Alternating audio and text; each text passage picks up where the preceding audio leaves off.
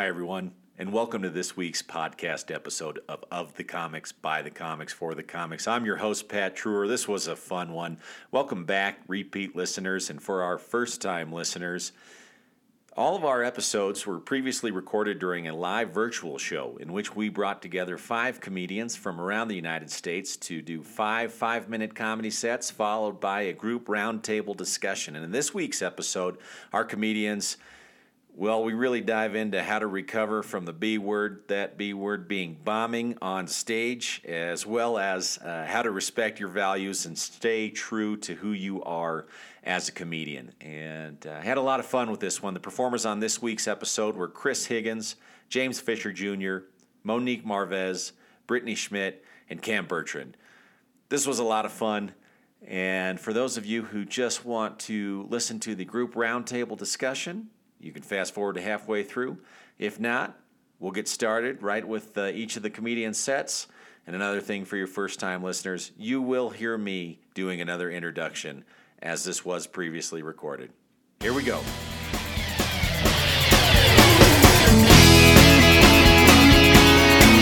Good evening, everybody. Happy Friday. Welcome to Of the Comics, by the Comics, for the Comics. I'm Pat Truer, your host. Thank you so much for joining us. Very excited for tonight's show. We have an amazing lineup of comedians from all over the country. One of the amazing things of virtual comedy is that you get to see people who are geographically located in different geographic places. Would have been the best way of saying that sentence, Pat, wouldn't it? Yeah, it sure would have, buddy.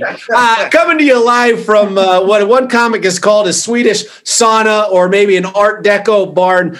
I just want to say right off the top, thank you for all the warm messages I received from everybody. I'm on the clear. I've beat the VID, COVID. We're all good. And I've never felt better. I've gone back to not washing my hands. It feels amazing. I walk down the grocery store down the wrong way. I often pull down my mask and give a fake cough and ask people where the cough and fever medicine is. It's incredibly liberating. I feel amazing. I've never felt better about my ability to protect my own home because I'm not a violent person. I don't know karate. I don't own a gun. I can barely spread butter on toast. But if you ask my girlfriend, one thing I can do is breathe on people while I'm sleeping. So I just put a little sticky note on the door, says I have COVID, and I just, okay, enough of that. We get it, Pat. All right. So I'm so excited for the show. And listen, for the first time viewers here, we got a little bit different format than what you might be used to. Is that we're going to start the show. We're going to hear about what our performers have been up to, a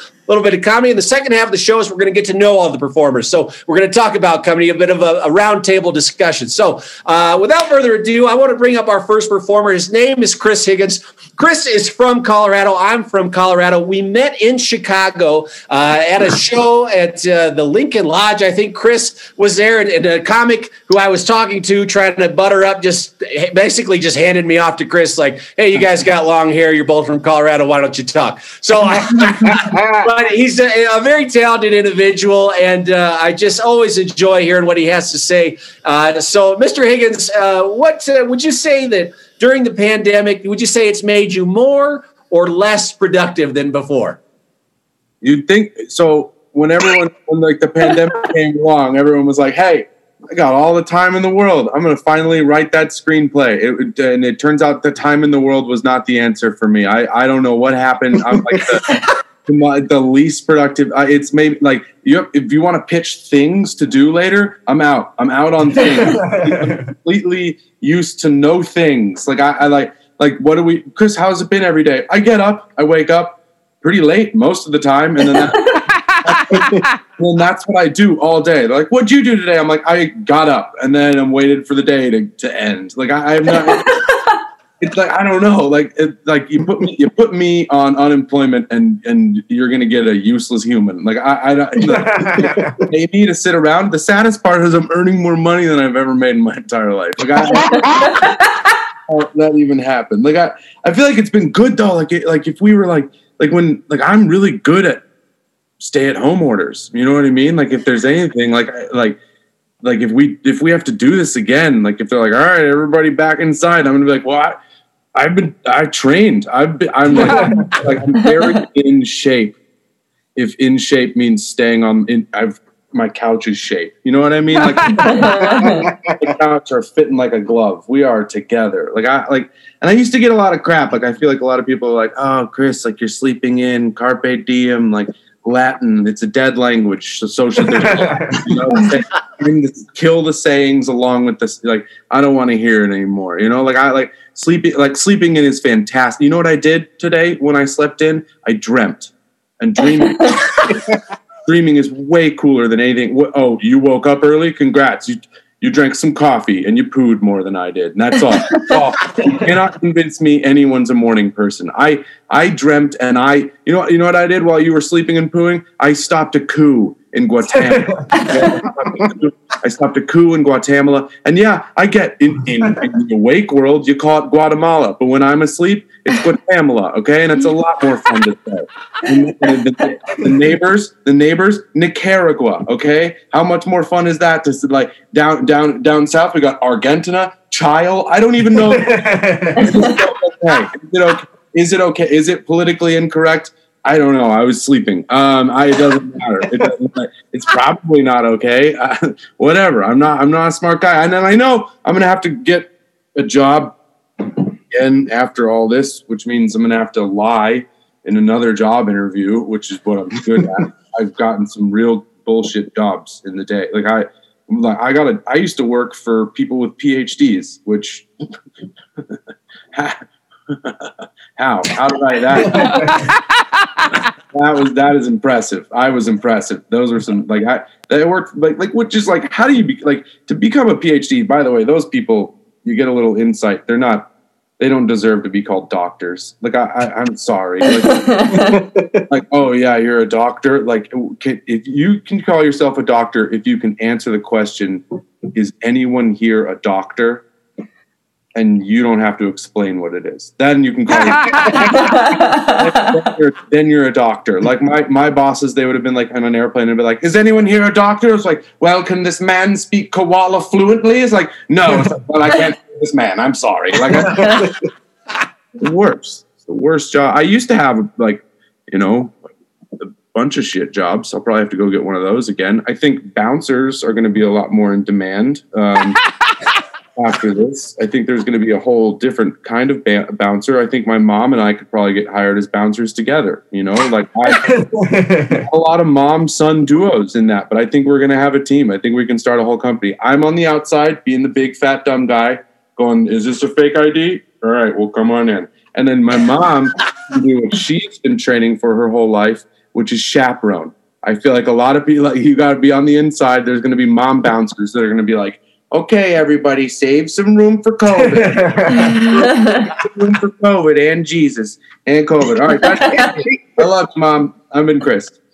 All right, Chris Higgins. Fantastic, Chris. Wonderful job, buddy. Thank you so much. You know, with these virtual shows, a lot of my friends are like, "Isn't that awkward clapping by yourself in your home?" No, I do it every day. And all the time after I brush my teeth, tie my shoes. It's a real confidence booster. All right, Chris, great job, buddy. Thank you so much. I'm excited this next performer, Monique Marvez. Monique and I have not actually met in person, but she is just an amazing person. We were introduced through another comedian, and we've done a lot of work together. She's an outstanding human being, and she's been keeping very busy, creating a lot of wonderful content. And I got to ask, Monique, my question for you is, what has been the best part of the past few months for you? Well, I love that the last few months have been, the holiday season, like pretty much from November to now. It's Christmas and Valentine's. And I love remembering in my soul why I always booked myself during the holidays, like why I was always on a cruise ship or in a foreign country, or once I even went to Iraq, just because it was, better. And one of the things that I've really enjoyed, and I'm not buttering you up, Pat, is working with you, because, for instance, like just now, I don't have to fake anything, and I'm not, and that's not code for anything. Like I don't have to fake.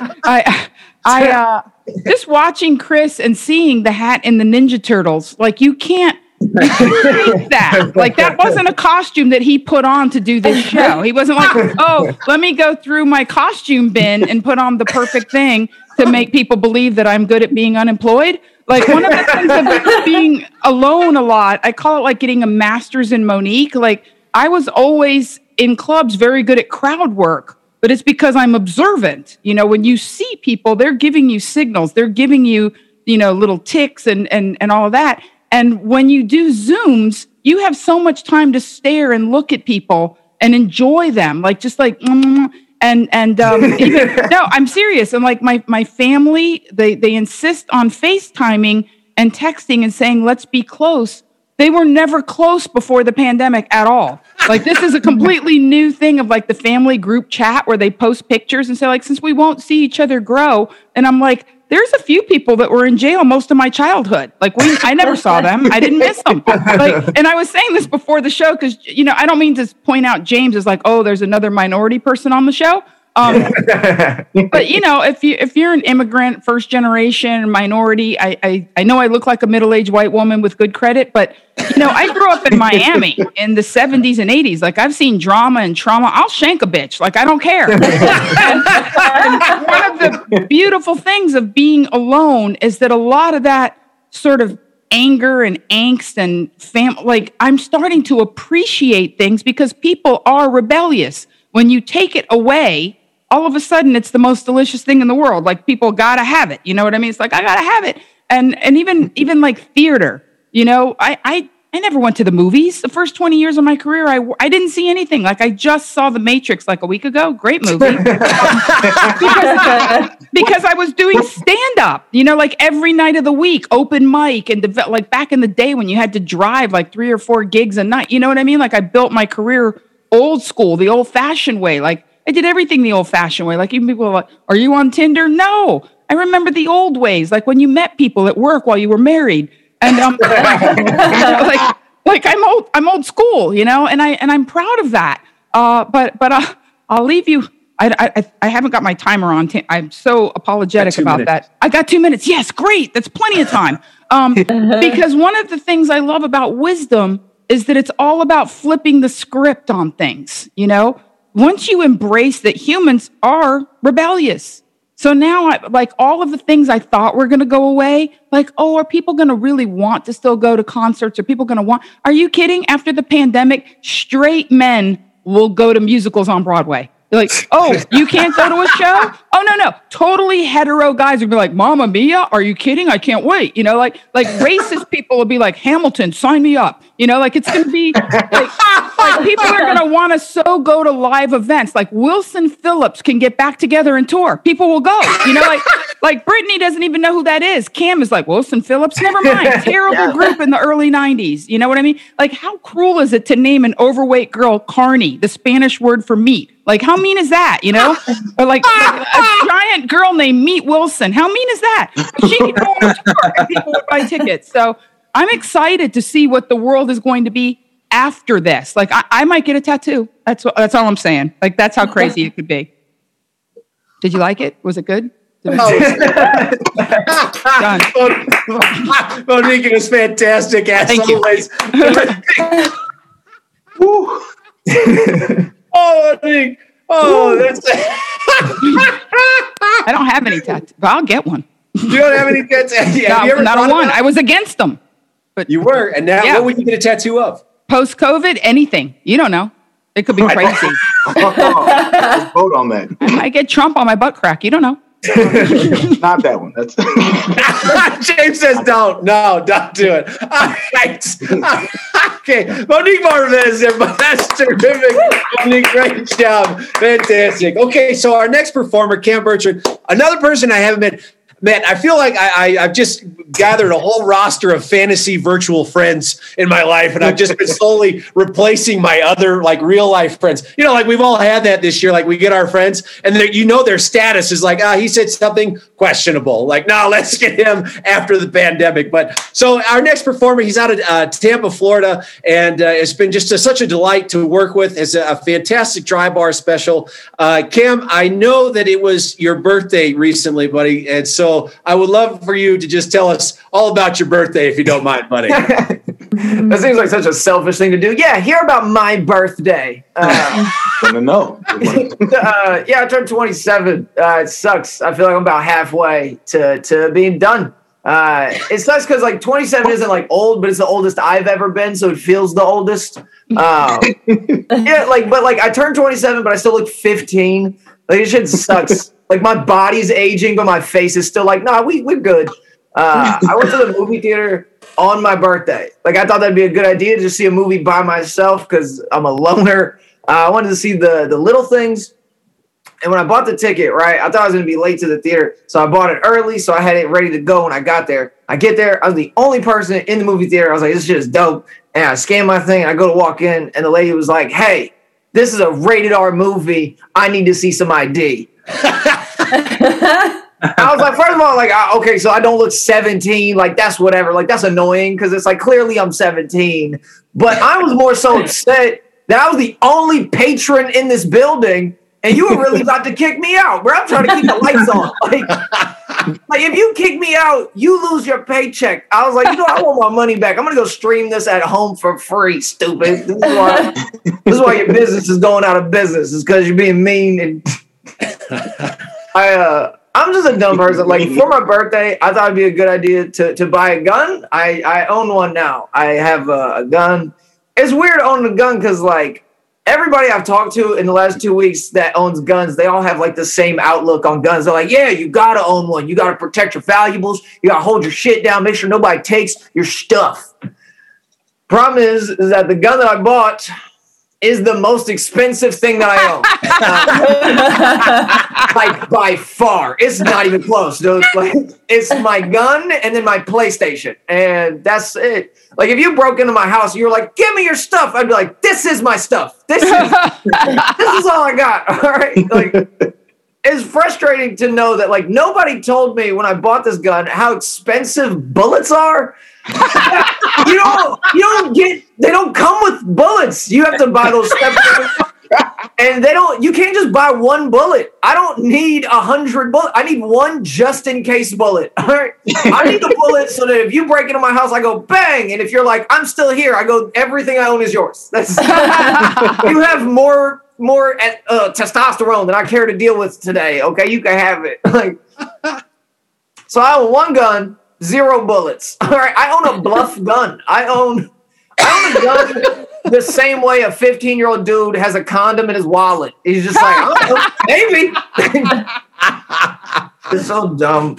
My girlfriend and I moved in together at the beginning of the pandemic. 2 months in. 2 months into the pandemic, she thought it'd be a good idea if we just lived together forever. And 60 days is not enough time to know a human being, more like enough to live with them. Like, I wish I would have known before we moved in together that she squeezed the toothpaste from the middle of the tube like an asshole. Okay, like a wasteful human being. Like, now I got to cut the tube open and scrape out this Arm & Hammer because you're not going to waste my good toothpaste. I just really wish I would have known before we moved in together that her favorite movie was The Notebook. Okay, like, how unreasonable can you get? This dude hung from a Ferris wheel and said, if you don't go on a date with me, I'm just going to let go. That's the dude that you want, Noah? That's your guy. But if I tell you I'm willing to drink your bathwater through a bendy straw, all of a sudden I'm the weird, creepy one. All right. That guy's suicidal. I'm just thirsty and creative. Okay. He wrote her a letter a day for an entire year without getting a single letter back, right? So we're watching this movie. She was like, oh, that's so romantic. Would you do that for me? I said, if I send you 2 text messages and don't get a reply, I will delete your number, okay? My unlimited texts, I will not be a part of this. Sprint doesn't condone that nonsense. I think that's all I have time for, man. Well, thank you for having me, dog. I hope, yeah, Bertrand. All right, fantastic, buddy. There's no not awkward way to end this set, just to be like, bye. Listen, there's no smooth transitions in this show. There's none. No. It's terrific. All right, so our next performer, James Fisher Jr., I really like telling this story to people outside of shows as well. I met James when I was running shows in Chicago, and we would sell tickets. 100% of the ticket sales would go to charity. I know I'm a great person. And James was the only performer that came in. You had to go through a process. You had to go to the open mic. If you did well at the open mic, then you got a lot. Then you were a part of the show. James was the only performer out of a couple thousand that said, who came to the open mic, he said, hey, I really like what you're doing. I really want to be a part of this. So what do I have to do? And he was a staple. He performed the most times at Joke at the Oak, which was the name of the show, which was the Denver Broncos bar in Chicago. Just a delightful human being, has done a wonderful job on so many shows this year. James, you and I have talked during this time. Obviously, everyone's spending a lot of time by themselves. James, what have you learned about yourself during this past year with so much time to yourself? I think the one thing that I've learned is I don't like people as much as I thought I did. Because at the beginning of this, everybody was freaking out going, oh my God, I miss people. I need to hug people. We have to go on walks now. How are you holding up? And I was like, I'm good. I have my food, my video games are here. Like, why would I need to leave? Like, this is my perfect scenario. And the world's on fire outside. I'm dancing in here. This is great. Somebody tried to get me to go on a walk. Somebody tried to get me to go on a walk, and they're like, come on, we got to get outside and see each other. I was like, I'm playing Mario right now. Get out of my face. Like, what's more exciting to you? Looking at your face or being an acrobatic plumber that rides dinosaurs? Like, that's what I'm going to do. Like, I don't leave my house. I've gotten used to being in my house, completely used to being in here. The only thing that I have not gotten used to yet is how no contact food delivery feels like a hostage situation. I don't like it. It's like every time somebody drops a pizza off, I'm just like, oh, hey, 6 feet, man. Come on, put the pizza down. Come on. It's weird. I only leave my house to walk my dog, and I have a tiny teacup Yorkie. His name's Jason. I will show him to you, but he's over there running around. But he's like this small, and I love him to death. But when I walk him, people, they aren't afraid of me anymore. Like, not at all. I don't know if you guys have experienced this. I don't want white people to be afraid of me. But when I meet one that's not afraid of me, I get a little offended. You know what I mean? There, I was walking the dog, and this white dude walked past me and stepped in my shoe. I was like, excuse you, sir? He just looked at me and said, and he kept walking. Like he talked to me like he knew for a fact that I still watch SpongeBob. I didn't like that. And I watch cartoons. Like, I'm a very nerdy person. I am. But here's something I found out about myself. It's another thing. I'm finding out all kinds of things about myself just spending time alone. I'm nerdy, but I'm not smart. And it's a very weird combination of things that happen in your life. It's really weird knowing the names of 247 Pokemon, but not knowing math. You know what I mean? Like, I don't get, like, what's wrong with being nerdy. Like, in high school, yeah, you're judged for everything. But as an adult, what's wrong with being nerdy? What's wrong with liking cartoons? Why don't other adults understand why other adults like cartoons? A magical world where anything can happen? Why wouldn't somebody like that? That sounds amazing. You know what I don't understand? Why grown white women love murder mysteries. Why would you love something? Why would you watch something where you're the subject of it so much? Like 100% of the time. Like, black people don't love watching Roots. Like, no, we don't. We just watch it every Black History Month to remember the hate, and then we put it back on the shelf. That's it. If somebody dropped me into an episode of SpongeBob, I'll be like, I know what's happening. I'm ready. I'm like, oh, we're going to annoy the squid. We're going to eat burgers, have a good time. It's great. Somebody dropped me into an episode of CSI. I'm crying until my mama comes. That's all that's happening. I'm a nerdy person, and because I'm a nerdy person, I have the capacity to hold a lot of information, but I don't use it to, like, help the world. I just remember weird facts about Japanese cartoons. And I think about things very weird, like, have you ever heard the saying, if it looks like a duck, walks like a duck, talks like a duck, it's probably a duck? Yeah. Mm-hmm. When I hear that, all I think is, why are we looking at this duck so close? What's going on over there? Or, like, I think about questions I'll never need to answer to. Like, why when you fart, it gets trapped under your covers, but it goes straight through your jeans? Why is that? Here's one I've been thinking about recently. Does Spider-Man's spider sense work on just life-threatening danger or everything? Like, if he gets a call about his extended car's warranty, like, does he immediately know it's a scam? Like, does he say something corny back like he does in the cartoons? Like, I may be a spider, but I'm not getting caught in this web. Click. Like, what happened? I don't like. We already have too many reasons to hate each other. Don't hate me because I'm nerdy. We already have too many reasons that we divide and hate each other. Like we all agree that racism is wrong, right? Oh yeah. Yeah. That's too quiet. I want to leave, Pat. Yeah, it's wrong, correct? Yes. Yes, of course. Why? Because inherently it's wrong to judge somebody by something they can't control, which is what race they're born as, and then judge them by all these things we make up. Black people are good at basketball, Asian people are good at math. It's wrong to do that, right? Yes. So what is the zodiac and why so many of y'all listening? Like, why? Why do you fair to say we're not compatible? Because my parents had sex in January and not September. Like, I didn't do that. That wasn't my choice. I'm not saying don't believe in the zodiac. I'm not saying it's not real. I'm just saying it's celestial racism. That's all it is. If you don't want to date me, you might as well call me a Gemini nigga because that's how you actually feel. Oh, man. Woo! You guys have been great. I'm James. All right, James Fisher Jr., James Grace. Fantastic job as always, buddy. Thank you for doing this, Sam. Okay, our next performer is just a wonderful individual, very talented. I met her through the same person I met Cam through. She's got a really unique ability just to tell things how they are and find the humor in it, which I really appreciate about her. Her name is Brittany Schmidt. She's out of California, originally from Wisconsin. And Brittany, you've just been a delight to work with. And I want to ask you, we haven't talked in a while. How has the past few months of quarantine been for you? Quarantine's been great. I learned one major thing, which is that I feel like if you haven't heard from an ex during the quarantine, you probably suck in bed. It was crickets for a while, and I was like, no one's hitting me up. Maybe my shit's not popping like I thought it was. And then my husband was like, maybe it's because you're married. And I was like, you ruin everything. I had a couple rock bottoms in 2020. One was when I emailed a leggings company questioning the integrity of their fabric because my leggings kept ripping.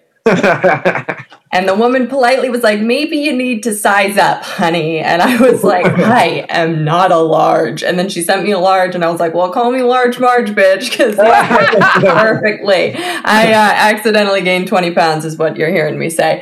And, I took the nice woman at Spanx to let me know that. I'm sober now, but I used to drink a lot. I used to party. And being an alcoholic is interesting because it's a disease, but talking to other people with different diseases is really difficult. Like if you talk to someone with diabetes, they're like, yeah, if I eat this Snickers bar, I'll lose my foot. And I'm like, right. So if I drink an Irish car bomb, I'll fuck a mascot. You know what I mean? Like that's the page I'm on. But my friends are very sensitive now that I don't drink. They don't want to drink around me ever. And I think it's a little weird. I was on FaceTime with my girlfriend the other day, and her boyfriend came in and was like, want some Prosecco, babe? And she's like, I can't. I'm on with Brittany. And I was like, well, first of all, we're on FaceTime, so I think you can do it. Second of all, if I'm going to relapse, it's not going to be on Prosecco. It's going to be on whiskey and black guys. I will say this though, fucking a white guy is like eating a salad. You don't do it because it's the most filling option. You do it because it's good for you. My husband's white, so now after we fuck, he's like, I'm a salad. Yeah. So anyway, when you're married, you have to do stuff for your relationship, for yourself, just to keep your relationship healthy. So I go to therapy, and I feel like therapy is like a very well-intentioned pyramid scheme. Like every time I go to therapy, I come back and I'm like, babe, me and my therapist think that you should go to therapy. And so he got sick of me nagging, and he finally was like, fine, I'll fucking go, fine. And so I texted my therapist. I was like, oh my God, he's going to go. Who should we send him to? And I'm not shitting you when I say she sent me the hottest person I've ever seen in my entire life. Like, this bitch was wearing a choker in her professional headshot. Like, as a therapist, can you imagine waking up and being like, headshot day, what can I wear to make them take me seriously as a medical professional? I got it. A choker. Nothing says I suck dick to trick my Fitbit quite like a choker. Right? Anyway, people always ask, like, when you're married, if you're going to have kids, they want you to have kids really bad. And my husband and I don't want kids because we want our marriage to work and sleep and, money and all those things. But no, another reason I don't want a kid is because I'm still raising my husband. Like, the other day, he scratched his legs until they bled. And I was like, babe, you got to use lotion. And he's like, I don't believe in lotion. And I was like, well, it's not a belief system. It's science. And I was like, if you were black, you'd be ashy. And he's like, if I were black, you'd love me more. And I'm like, that's also science. I feel like relationships are hard in general, even if you're not married, but they're harder for girls because as girls, you're raised being told all this fantastical shit about what your love life is going to be like. Like, your dad calls you princess. And you're like, oh my God, there's going to be a prince and a castle and a horse. I'm in. And my dad just called me squirt. And I couldn't even live up to that. So I'll leave you guys on this.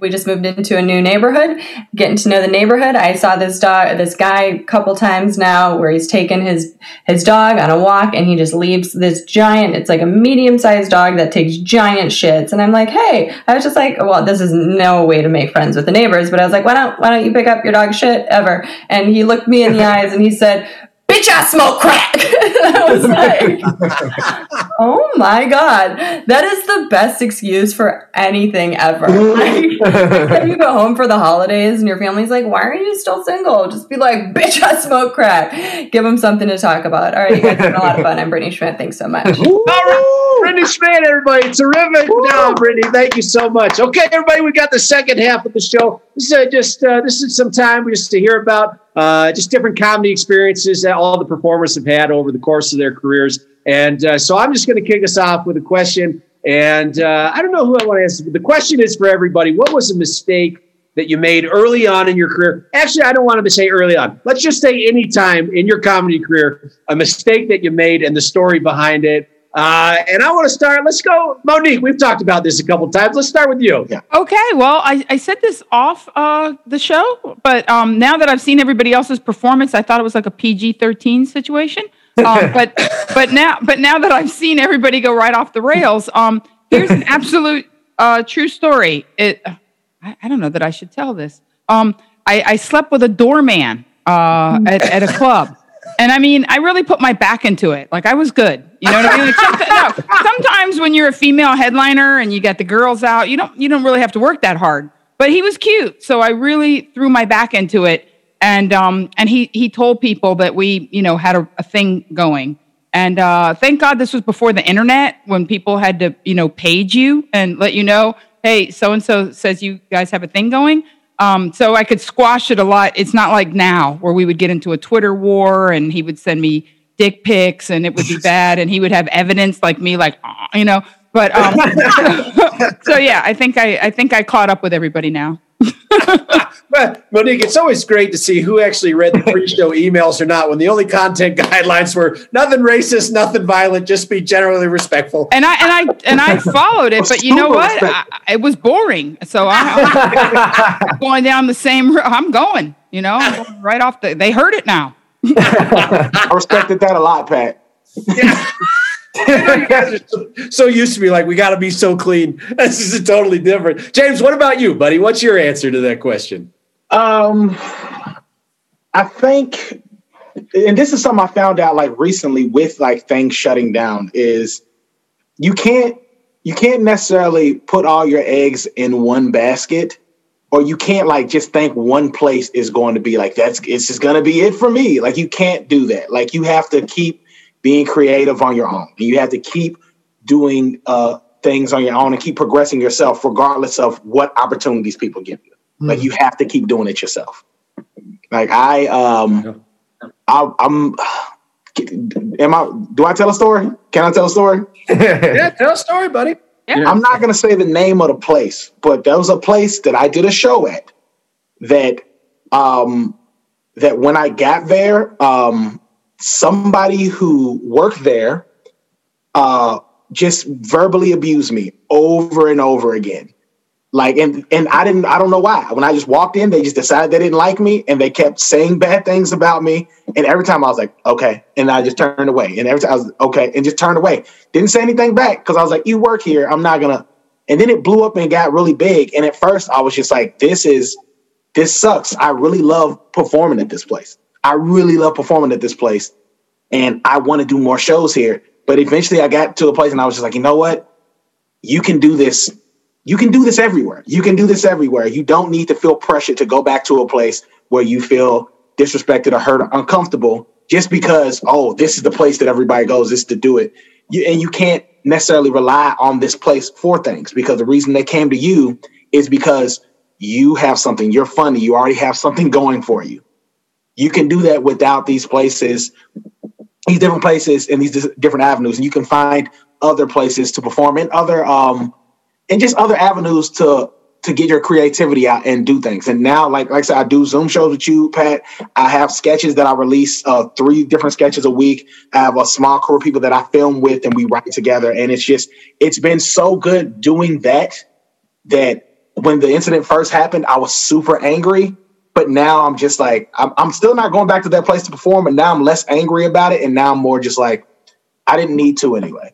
And I'm better off just doing what I'm doing. And I've made major progress in everything that I've been working on so far. Cam, you're nodding your head on there, man. Does that resonate with you, buddy? Nice. Yeah, no, I agree. You got to respect your core values. And if you feel like you're being disrespected, keep it pushing. This is a long game. There's no reason to settle for something where you're like, when it stops being fun, that shit is it's not fun. I can answer that question though. Like I have a whole different thing that I learned, bro, early on. This is like my 3rd set ever as a competition, right? I learned that just because you wrote the bit doesn't mean you got to do the bit. All right. Like, oh yeah. I had this joke and it was a 2-part joke and I was doing this competition set and I did the first part and it bombed horribly. And I just didn't have enough time to adjust. And I didn't have the wherewithal to go, oh, no, pivot, go to something else, move on. And I was just like, I got to do the second part. And you ever have something, like you ever double down on a bomb? On like, everyone has. Like, it's different when you double down of like, I think this payoff will be worth it. I was doubling down knowing I was like, this is not going to end well. Like, it was about... do you remember the commercial where the person had the throat remote thing and they were like, I've been smoking for so long? It was that, right? So I do the bit and I've got the microphone. I was like maybe 2-3 months into comedy. So I grab the mic. I do it here trying to like reenact the commercial. The microphone doesn't pick up what I'm doing. So it's bombing because the act out's bombing. And then it's bombing because the joke is terrible. And then I do the second part of it and I was like, wow. I don't have to do the joke even if I wrote it. Yeah. All right. Oh, Chris, what about you, buddy? What's a mistake you made, man, that you learned from? Well, what James said kind of resonated with me, and I'm happy to name the institution. It's called What's it called? IO.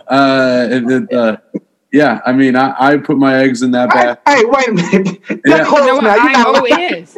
No, like put your, what you were saying is like you depend on an institution that you like to perform at, and then the realization that they aren't for you or are not where you should be or they don't deserve you can often lead to better things. Like I came to Chicago. Main reason I moved to Chicago was to do stand up and to do improv, and then I got into that well-worded name-dropping Ponzi scheme, and was fooled by Sharna Halpern and her dogs, and Wow. I'll name everybody. I don't give a shit. All the shots fired. You go to that place and they're like, we would like you to pay for as many things as we could get you to pay for. You even get on a Herald team and they're like, okay, rehearsal money. You owe us money for rehearsal and your director. And then that's when I was like, eggs in all one basket. I'm freaking doing stand up. So like, yeah, I think the main mistake I made when I was in the beginning was thinking I could be like a jack of all trades and a master of none. When in reality, I think you need to lock it down and focus on what you can be good at. And I don't really like write pilots or think I'm going to do TV or anything like that. I would want to do stand up. So like that's all I focus on. Like just do it. The way you all have described it makes comedy in general just feel like that middle school fundraiser. You know what I'm talking about? Where it's like, sell $10,000 worth of things for this whistle. Like that's what it is. That's what it is. That's what it is. For this thing you barely want. And you're like, all right, well, cool whistle. After people had great experiences selling that whistle, but I'm out. That was good. Yeah, it is. It's very much like a pyramid scheme in the sense of like there are people who work their way up in the pyramid scheme and sell a bunch of stuff, and then they start putting stuff out to other people. And if you work your way up in it, more power to you. But most people are just like, I'm going to do this for you. I'm going to do that, and then they get a whistle, or they get like, congratulations, you sold 10,000 of these. What do I get? 10,000 more to sell. Like it's not. Yeah. And Chris, I was laughing because you said, I'll say the place IO. And I was like, that's not fair. Your place is closed. Mine is still open. That's true. And I don't want them to send ninjas after me. That contributed to my fearlessness for sure. All right. I want to ask Did Brittany. I want to hear what Brittany did. Brittany, what was the mistake you made earlier? What you've learned from it, or anything that was said that resonates with you? Yeah, I was like 6 or 7 months into comedy, and someone asked me to go feature for them on the road, and I didn't know what that meant, and I didn't know how much time it was, and I think I had like 6 or 8 minutes of material, and we got to Vegas, and he was like, okay, so you're doing 20 minutes, and so I quickly tried to write 10 more minutes of material, which anyone who knows how comedy works knows that's not how it works. And then I made even more of a mistake that when I went to go do the material, I did the new stuff first. So the stuff that he saw me do, that he was like, come feature for me with, was nowhere to be found. And then by the time I was, I think, 7 minutes into that set, I got the light, and I had to get off stage and go to the hotel room and take an ice cold bath and try not to kill myself, because it was just the most epic bomb. There was a point in the set where someone got on their phone, and it was a packed house at the Foundation Room in Vegas. Like someone got on their cell phone, found a cricket noise, and played it as loud as they could. And then they lit me, and it sent chills down my spine. And then I had to go do another show at 12 o'clock that night. I had another show that was obviously not a feature set, but they cut that set too. It was supposed to be like 10 minutes. They cut it to 5, put me first. They're like, get out of here. So yeah, that was, I learned to write so fast. You're just like looking at everything. You're like, traffic's weird. Right. Off is a thing, right? And you're like, I was like, what else can I talk about? Yeah. Why do I have 2 beds? It's only me in this hotel room. Have you ever gone to a hotel room? Yeah. Well, I like that you did the new stuff first, and then they give you the light, and you're like, no, let me actually do the actual jokes now. I can fill the next 10. Yeah. Well, Brittany, how did you recover, right? You said it's an epic bomb. We all go through the epic bombs, and we all have different processes for how we recovered. How did you recover from that and then keep going? I mean, truly, I didn't recover. I still feel it today. Like when I talk about it, I still feel so much shame. Those bombs, I think, really stay with you for a good reason. But I just learned to ask more questions. I think I was so scared in the beginning of like, you go into anything wanting people to think you're a pro or you understand the business completely so you don't look like a hand job. But like, I'm like, I need to ask questions so I don't get myself in a position where I make a fool of myself like that again. How do you look like a hand job? I've not heard that expression. I needed to know. Oh, I don't know. Just look like a fucking idiot. Oh, okay. All right. All right. Choppy and rough. Yeah. I like that lingo. Nice. Yeah. So anyway, it's easier to ask the questions up front and feel foolish in the moment than to get to that situation and then just, feel something way worse than foolish. Like learning how to handle a bomb is 80% of this entire game. It's just learning how to adjust to a bad set. Because the good sets, you're like, oh, that was dope. And then you just don't want to hear shit from anybody. You're just like, that was cool. And then you have a bad set and you're like, why do I even do this? Like, you got to be able to handle that. I would spiral after a bad set. I'd be like, shots. Like, let's black out. Why would I want to remember this? Black out. Why would we not? Yeah, I've had a lot of nights of like going on the road, bombing, and then throwing up on the outside of my friend's car and then paying for like him to get his car detailed. I'm like, so that was an expensive bomb. Yeah. and I think you need people in your life, like in your comedy world, who when you bomb, they don't sugarcoat it. They tell you then they let you know. I remember the first major bomb I had as a comedian in Chicago named Ed Towns. He's one of my good friends. And I bombed and I got off stage and we hadn't even known each other that long, but he just put his hand on my shoulder and said, damn, nigga, and walked away. Yeah. But I was just like, it hurt, but I was just like, all right, so this is normal. So he knows this happens. And it made me want to like get back up and try not to do it again. Yeah. But if you have people just coddling you and not telling you that you did bad, you'll get up there and you'll go, nah, it was the audience. And you'll go bomb somewhere else.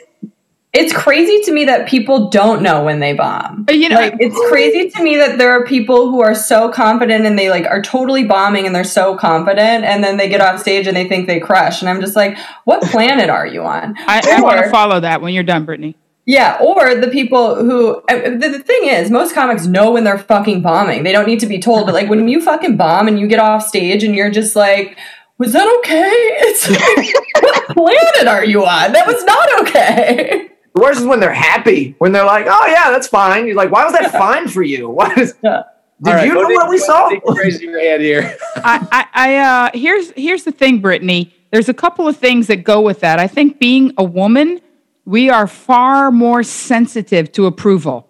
I think that male comics are much more likely to bomb and not know it than women. In fact, I've had sets where I thought I wasn't good, and people came up and said, it wasn't your best set, but you're beating yourself up. And I think that comes with being a woman, that we don't want it to be a little bit good. We want it to be really good. And going back to your story, this actually happened. May 31st will be 31 years since I started open micing. My first night on stage was May 31st, 1990. And I keep a set diary. Like I know how many times I've been on stage, who were my middles, who did guest sets. Like I keep OCD records of my career. And interestingly enough, early on, there was a group of us. There's always like a group that comes up together. And, we see each other on Thursday night open mics, whatever. And I worked with a guy, and I'm sure he's out of the business because he's probably not even alive, named Steve Dupree. And this guy would take street jokes and retread them. And they were terrible jokes to begin with, and then retread, they were even worse when he tried to make them sound like material. And the audience was just silent. And one day he walked up to me dead serious in front of all the other group. And he said, like, Monique, I appreciate your opinion. How do you really think I did?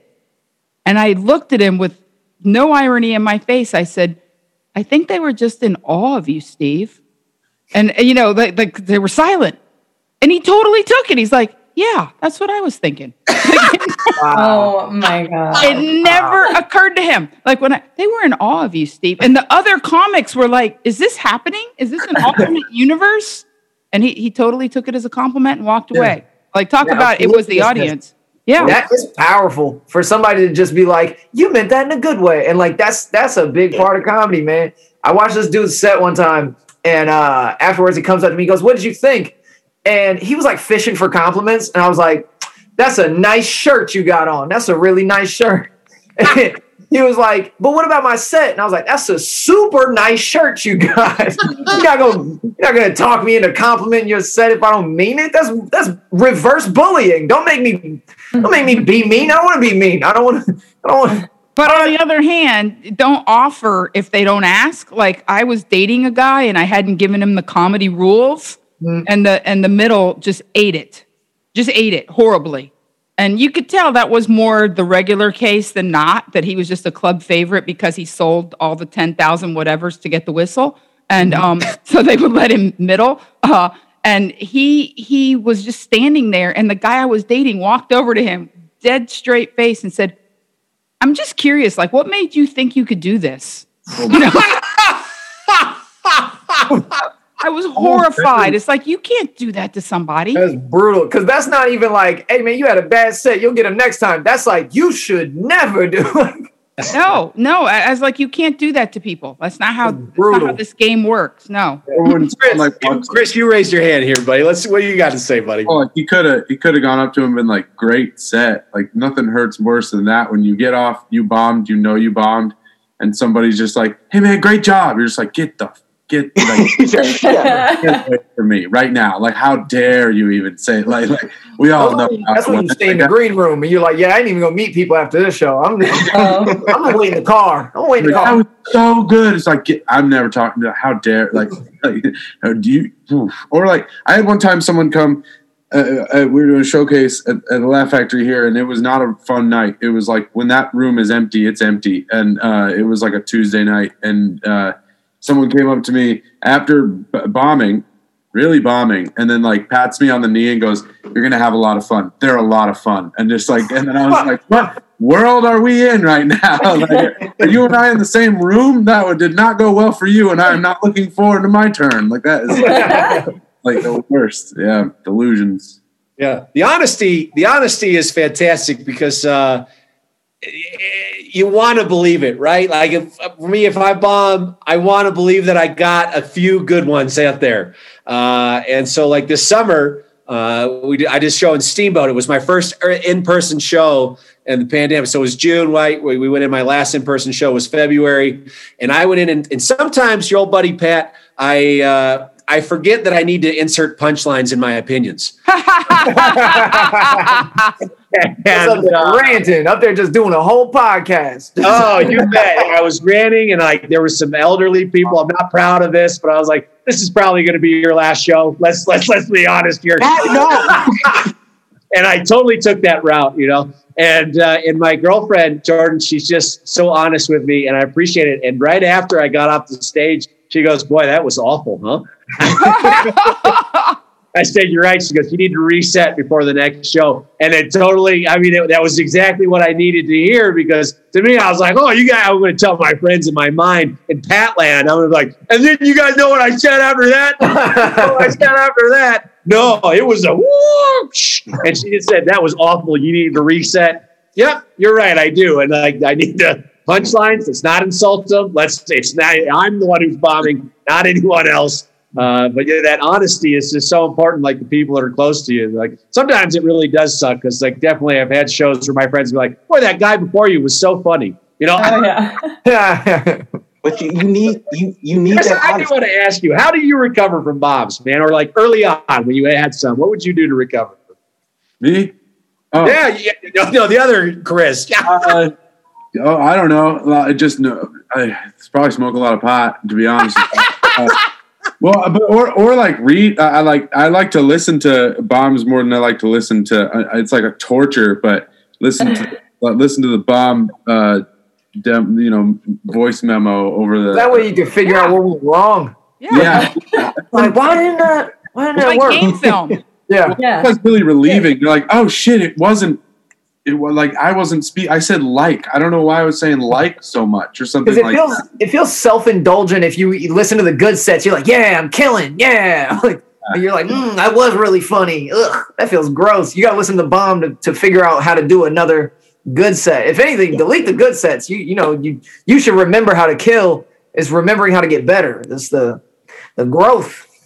Yeah, absolutely. All right, I want to put one question out for everybody before we close out. And so we're talking about bombs, but just what's a favorite memory that you have of comedy, of your time in comedy? And Brittany, let's start with you on this one. Just a favorite memory from comedy. Oh my gosh, I have so many, but it's probably just the hang. It's like just hanging out with comics after shows and just laughing and talking, just cracking each other up. I think that was like one of the things during the pandemic that I didn't realize how much I liked it until it was gone.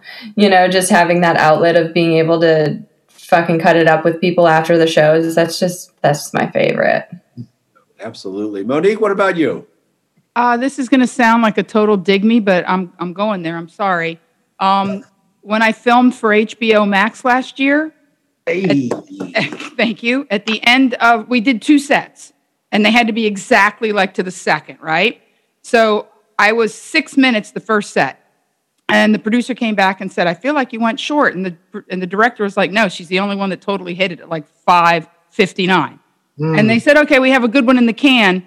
You've got an extra, go a little, extra 90 seconds. And usually if you've planned something to the second, that would mess you up.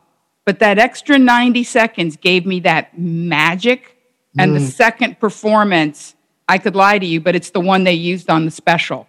I actually have a little bit more time than the other comedians. And in my soul, it was like, this is what 30 years of honing your craft feels like. Sit in it, love it, just be in that moment. And it was magical. It was transcendent. That's dope. I say, Cam, what about you, buddy? Oh man, mine's gonna be a little bit more sad, but it's honest. Eric Myers is one of the greatest comedians recently. Yeah, I know I was gonna get sad, but like one of my favorite moments I've ever had.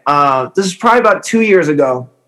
We're working together at my home club, middling for him on an off night, and it was just one of those magic shows where like the audience is just hitting, they're on fire. I had a dope set, and host goes up, and that interchange between, the host, doing announcements, whatever. I dap up Eric, and I'm like, yo, you're going to have a blast. That audience is sick. And he's like shook. He's like, yo, I don't know how I'm going to follow that. And I was like, get the fuck out of here. Like I put fear in a murderer. And I was like, yo, I can't believe he's like afraid to go up. He goes up. First 2 minutes is like, it's kind of rocky. And I was like, did I just bury Eric? Like a light switch slaughters. And I was like, oh my, but like that feeling of like, I had one of the greatest comedians to have ever touched the stage. Amen. I had him shook for a moment. And that's one of those, like, I'll never forget that. And RP to a GOAT, man.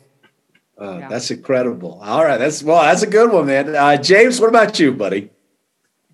For me, it has to be, and everybody who does comedy goes to open mics, but it's just like the late nights at open mics and being with other people who are trying to do the same thing you are. Like there's a synergy and there's a togetherness in it. Stand up like feels alone because you're up on stage alone and then you're writing alone. And so much of it is in your head and you're by yourself. But those brief moments before you go up on stage, after you go up on stage, waiting to go up at an open mic that there's a lot of people at, and you're out till like 12, 1 in the morning, and just everybody's there for the same purpose. The togetherness of that, that is something that I do miss, like not being a part of, like because of like all this. Like I just love that feeling of camaraderie and hey, we're in this together. Yeah, you go up 53rd, I go up 57th. Let's talk for a little bit. Like I just love that being together.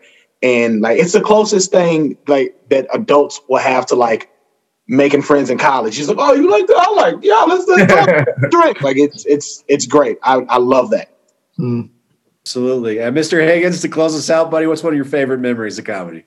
I'd say like the moments where like I get my like people who aren't really involved with comedy to come do something that's like comedy wise. Like I used to run a Saturday night show at Second City, and I got both my parents when they visited, got them to do like just 5 minutes of stand up. Oh wow! Which is like those are big memories. My dad murdered, so did my mom was great too. My dad was unfollowable. And then I also like my little brother who's like works in marketing as a junior copywriter. He and I like started a sketch series together. So just like working with him has been like great. Like he and I have gotten to shoot a bunch of sketches for this dumb account called God and Angel. But like, yeah, just doing stuff with like the guy who like I first like started making jokes with. My little brother has probably been my favorite memory. Sorry, it's pretty corny, but yeah. Oh man, hey, it's beautiful. It's actually beautiful. Apologies. These are all legitimate. There's no wrong answer. There's no apology necessary. It's real. It's honest, and that's what I appreciate. So, everybody, we've come to the end of the show here. So before we do, everyone, I want you to, whatever you want to plug, we're just going to go in the order I'm seeing on the screen. So Chris, right back at you, buddy. What would you like to plug before we end the show? The Laugh Factory's open next weekend. I'm back at the Laugh Factory on Friday. So come on if you're alive. What city? Which one? If you're in Chicago, come to the Laugh Factory. Yeah. Oh, terrific. All right, Cam, what would you like to plug, buddy? I'm in Dallas tomorrow at Hyenas. There's 2 shows. I don't know if there's still tickets, but if there is, come. And if there's not, hey, my bad. Yeah, I don't know. I don't check the ticket things, but yeah. I'm at Cam the Comic on everything. It's douchey, but it's real easy to find. I love you guys. Bye. All right. Brittany, what would you like to plug?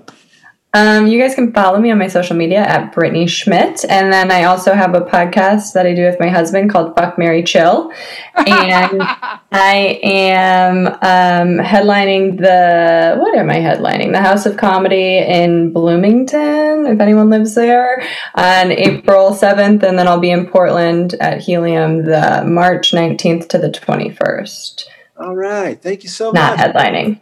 All Featuring. right. Fantastic. Mr. James Fisher Jr., what would you like to plug, sir? You can follow me at Vaudeville TV. We release sketches every Monday, Wednesday, and Friday. Sometimes Friday's music. And we have a lot more stuff that I've already edited that I'm excited to show the world. And like I said, I have a small group of people that we meet and we film and we write together. And I'm really proud of the stuff that we're doing. Hopefully we can take it on tour soon and show sketches like just on the road. So yeah, Vaudeville TV.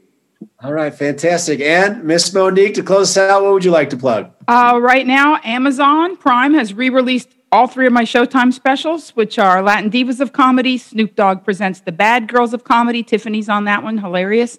And my own 1 hour, Not Skinny, Not Blonde. And I'm on the Ha Comedy Arts Festival right now on HBO Max. So there you go. Pretty easy to find.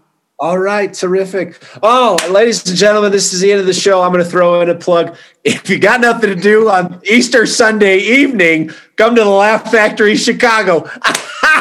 Yeah. Performers, listen, I'm so happy that you were all, I really had a great time with all of you. I respect and admire every single one of you. I really mean that. And thank you so much. I learned so much from every one of you. No matter how many shows we've done together, I can tell you I've pulled something from each and every one of you that has helped improve my own skills as a performer. So thank you so much for that. Thank you for being on the show. Everybody watching, thank you very much. We got another episode next week of the Comics by the Comics for the Comics, 7 p.m. Mountain, 8 p.m. Central, 9 p.m. Eastern. I'm Pat True, your host. Give it up, clap by yourselves in your home for our comedians. Ladies and gentlemen, I'm going to talk before I pass out. We're going to end the show. Have a great night. Have a great weekend. Thank you so much, everybody. Performers, you were awesome. Thank you so much. I had a blast with you. Good night, everybody. Bye.